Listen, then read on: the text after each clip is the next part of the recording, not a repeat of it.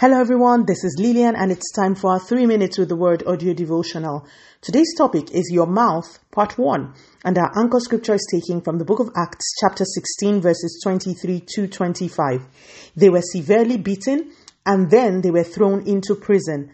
The jailer was ordered to make sure they didn't escape. So the jailer put them into the inner dungeon and clamped their feet in stocks. Around midnight, Paul and Silas were praying and singing hymns to God, and the other prisoners were listening. This week, by the grace of God, we'll stay with Acts chapter 16 for a bit. Acts chapter 16 contains the well-known story of two men called Paul and Silas. For those who do not know them, these men were witnesses of Jesus who went about preaching, teaching, and working miracles in the name of Jesus. When they got to a certain town, they cast out a spirit of divination from a girl. Now, the problem is that the demon that possessed that girl brought great profit to her masters. So once the spirit left, her masters lost a lot of money and were angry with Paul and Silas. They reported them to the authorities, and this is where our anchor scripture starts. The Bible says they were severely beaten. Take note of this. They were not just beaten, they were severely beaten. They were thereafter thrown into prison, and a jailer was assigned to them with one instruction: make sure it is impossible for these guys to escape. It doesn't stop there. The jailer put them into the inner dungeon. In other words, there were dungeons, but there was an inner dungeon away from other cells. If you read down to verse 29, you will see that the dungeon had no light. So it was a dark, solitary place away from the other prisoners.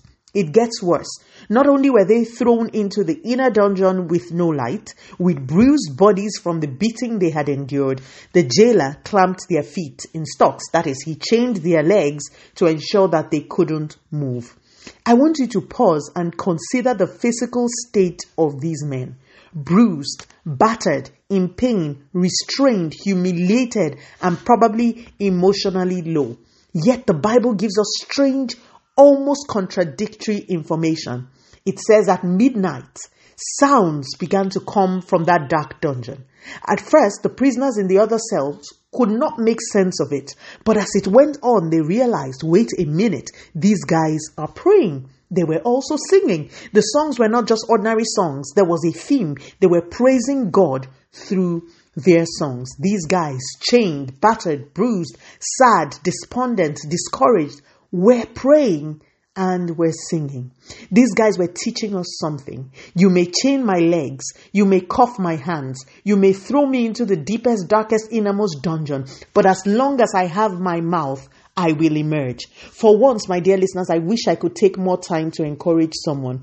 As long as the enemy does not succeed in shutting your mouth, you can get out of that jail. You can emerge a victor. You can rise. You can move forward. It does not matter how dark and far inside that dungeon is. Your get out of jail free lies in what you are willing to do and say with your mouth. Let us pray.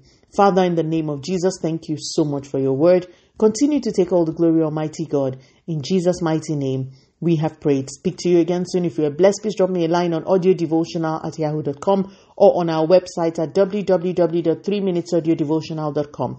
You could also follow us on Facebook, Instagram, YouTube, and Twitter at 3 Minutes Audio Devotional. Remember, wrapped up in God's word is all you need for your change to come. Love you and bye.